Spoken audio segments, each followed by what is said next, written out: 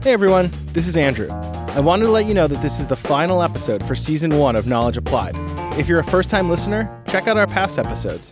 And subscribe on iTunes and leave a review and rating if you like what you hear. But stay tuned for our second season, coming later this year. It'll feature a whole new lineup of stories about the research reshaping everyday life. Until then, you'll get your fix of UChicago podcasts with the launch of our new series, Big Brains. It's hosted by Paul Rand, who heads communications at the University of Chicago. Big Brains features some of the leading researchers at UChicago, sharing the stories behind their transformative ideas that will change the way you see the world. We'll share a trailer later in April, so make sure to subscribe. Enjoy the episode.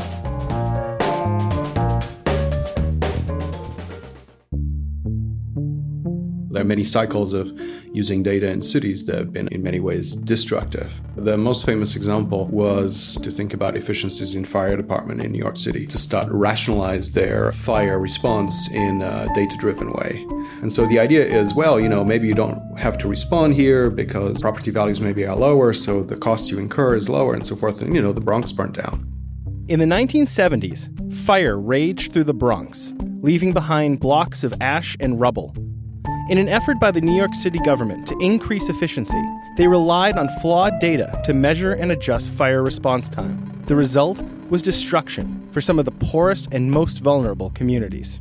I think a lot of the human dimensions of the problem were completely forgotten because one was measuring efficiency in some relatively simple and crass way. So I think that that's sort of a warning for the uses of data-driven approaches. But I think also we should be less naive about this and really supplement what may be hard facts that can be measured with a close and continuing contact with the human experience.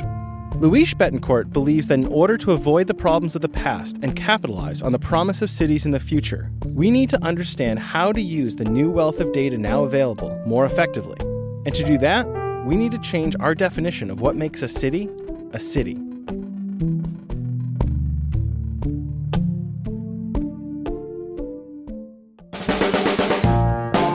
From the University of Chicago, this is Knowledge Applied, a podcast where we go inside the research, reshaping everyday life. I'm Andrew Bald.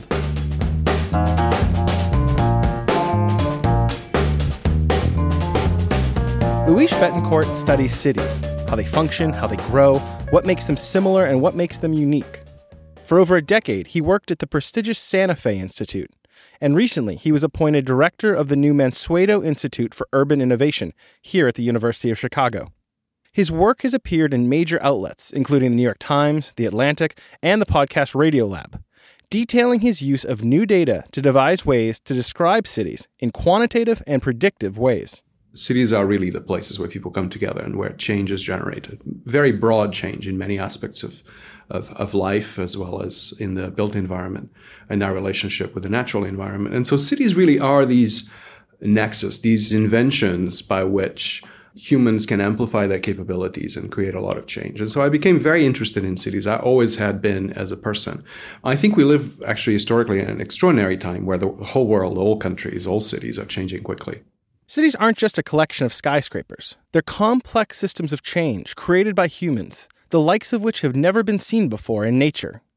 Through his analysis, Luis has uncovered the special way cities grow, creating larger and denser networks of interconnectivity that push people living in them to learn more and depend on each other in deeper ways. And what you tend to see is that cities essentially accelerate the rate at which things are being produced as social products by condensing people in space, by creating higher densities of interaction, which are both sort of general, that cities are generally denser, but also structured in the sense that there are places of interaction like public spaces, places of work that are dedicated to certain kinds of interactions to make them more productive. While he might sound like a philosopher, Luis comes from a very different academic background, in theoretical physics. Well, personally, I've always been interested in people and the way in which human societies can change quickly and for the better. But then as a theoretical physicist, the story there is that I was also very interested in science, very strict definition in science in the sense of where is it that science best describes aspects of the world. And I think arguably physics is one of those places where we've had classical theory for a long time that is increasingly described aspects of the world and now of the entire universe. And I thought that I wanted to learn that. And if I didn't learn that, through my formal education, I wouldn't learn it ever. But Luis found a way to combine his two passions by studying complex systems. The philosopher Aristotle said, "The whole is more than the sum of its parts." That's a good way to think about complex systems. At their most basic, these systems encompass any network of linked things, from anthills to financial systems, a single living cell to the entire universe. And the complex system Luis studied was the city. I started looking at a lot of new data that was coming from cities and using my modeling and theoretical skills to try to make sense of it. And it was a little naive at the beginning, but I think actually it's a sign of the times that we can know a lot more about cities and know a lot more about human societies because of this increased torrent of evidence. And so it was a time that was very fertile for people like me to try to make sense then of classical theories of the social sciences, of geography, and to try to create essentially knowledge that applies to cities throughout the world, throughout history, and at the same time respects what's particular and wonderful about each one of them. Luis's research calls cities a new kind of human-created complex system. And as cities grow in number and size, understanding how they function is key to making them more equitable and better places to live. And you need more than just physics to truly understand what's happening beneath the hustle and bustle of city life. You need to bring together knowledge from many traditional disciplines. You need modeling and data analysis, but then you need the domain knowledge of disciplines that are close to it. So in cities, geography, economics, sociology is very important, political science. I could go down the list. There are many. As a person living in a city, the fact that all these facets of life come together to create a life and a life through time, and that by taking this more global perspective, where many things are happening that have different characters, at least seen from a perspective of traditional disciplines, that by bringing them together, you can actually create a picture that's actually simpler in the sense that it makes more sense, it's more predictable, than if you separate it in terms of classical scholarship. Luis will be exploring a variety of aspects of cities as the director of the newly formed Mansueto Institute for Urban Innovation here at the University of Chicago. It brings together a range of disciplines to better understand the processes that drive, shape, and sustain cities.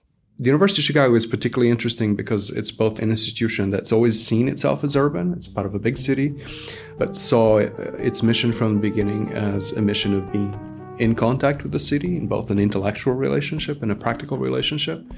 And the Mansueto Institute is in some sense an effort to create an approach that uses all our scholarship, both practical and fundamental, in new ways to understand cities globally and through all this avalanche of information, and to help create essentially this new discipline of understanding cities and the human condition.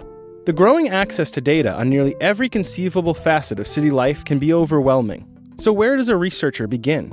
So I think that's the challenge for many of us who are doing research in cities, but also more generally in data-rich complex systems.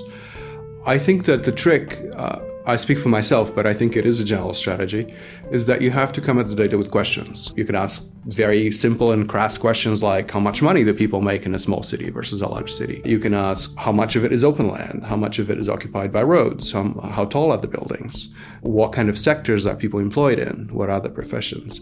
And for all these questions, there's data.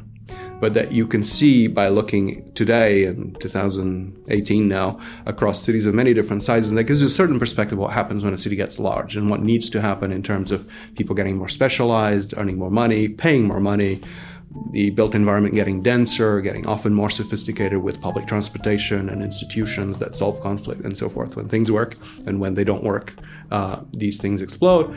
And so you start seeing the logic of cities in this way. So that's what I did, is basically ask questions of what things that we generally expect, both from scholarship and experience, and then make those things as solid as possible using evidence and seeing what patterns emerge. As new data provides greater insights into how cities take shape, you might imagine them looking very different in the future. But according to Luis, despite their changes, the core nature of cities will remain the same. Because cities create so much change that part of that change is changing themselves, right? So cities are always changing to some extent, but some of their character and even their built environment character has communalities, buildings that are built in different ways, but you still have places where people need to work and live. So that persists. So often the insights come from taking this functional perspective of cities. You need places to live, you need places to work, you need public spaces to move around, you need places of interaction, you need to have institutions that mediate conflict and allow people, strangers really, to come together and collaborate and exchange. So all that's going to be there, but the forms in which they appear are going to be very different in different places with different histories. And presumably as technologies come in and change also some of the logic. One of the biggest changes happening in cities is thanks to technological advances that would have seemed far-fetched only a decade ago, but now have completely altered city living. So you see a lot of this with the share economy, right? That you'd never let a stranger come into your apartment because you think that would be a bad idea. But, if there's a mechanism, mostly an informational mechanism through reputation, that transaction can be mediated, then you're willing to do it. So that's just an example of how a bit of technology can change something quite fundamental. But that's done historically through institutions, through culture, and through other things. So cities are always experimenting at what channels of interaction can be opened. A lot of these are really about information. And as those are open, more possibilities of exchange, greater specialization, more innovation can be produced. So because of that, I think as long as, we live in a world that rewards change, economic growth, innovation, and presumably ways of doing that are equitable, then I think cities are inevitable. They're the only way that we really have to do that well. The framework Luis has developed has practical applications too, especially for planners and policymakers, in helping them better understand the ways to increase human connection through things like transportation and electrical grids, while reducing obstacles like crime and segregation. It's a very interesting time for all the reasons we already discussed. It's a time where people are interested in cities because they're now a global phenomenon. So even though we always care about our own city, and Chicago is very important for us, it's also a time where we can think about Chicago vis-a-vis many other cities in the world, compare them, learn from each other, and so forth. And this is happening at the political level, it's happening at scientific level, it's happening at the nonprofit level, many different levels. This is creating really an extraordinary dynamic of global learning and change that's very interesting, both in practice and in scholarship. And the fact that we have evidence about so many things that we could now study and act on, presumably better, but we have to be careful to act on the right things. Ultimately, Luis believes with better understanding of how cities function, his theories can work with policy to create better environments for everyone.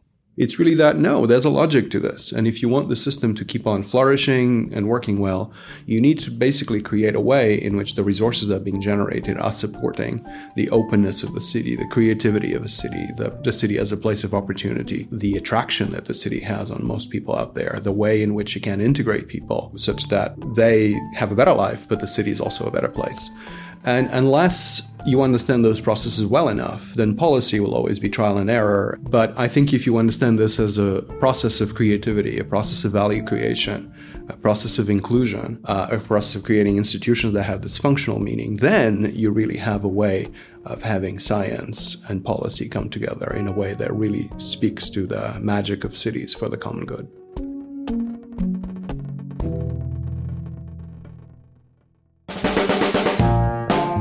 Knowledge Applied is a production of the University of Chicago. To learn more, visit us at news.uchicago.edu. You can listen to this episode and all of our episodes on iTunes, Stitcher, and wherever else you get your podcasts. We'll be back with the second season next year, but stay tuned for our next series coming this spring. It's called Big Brains, where you'll hear interviews with transformative thinkers changing the way you see the world. Thanks for listening.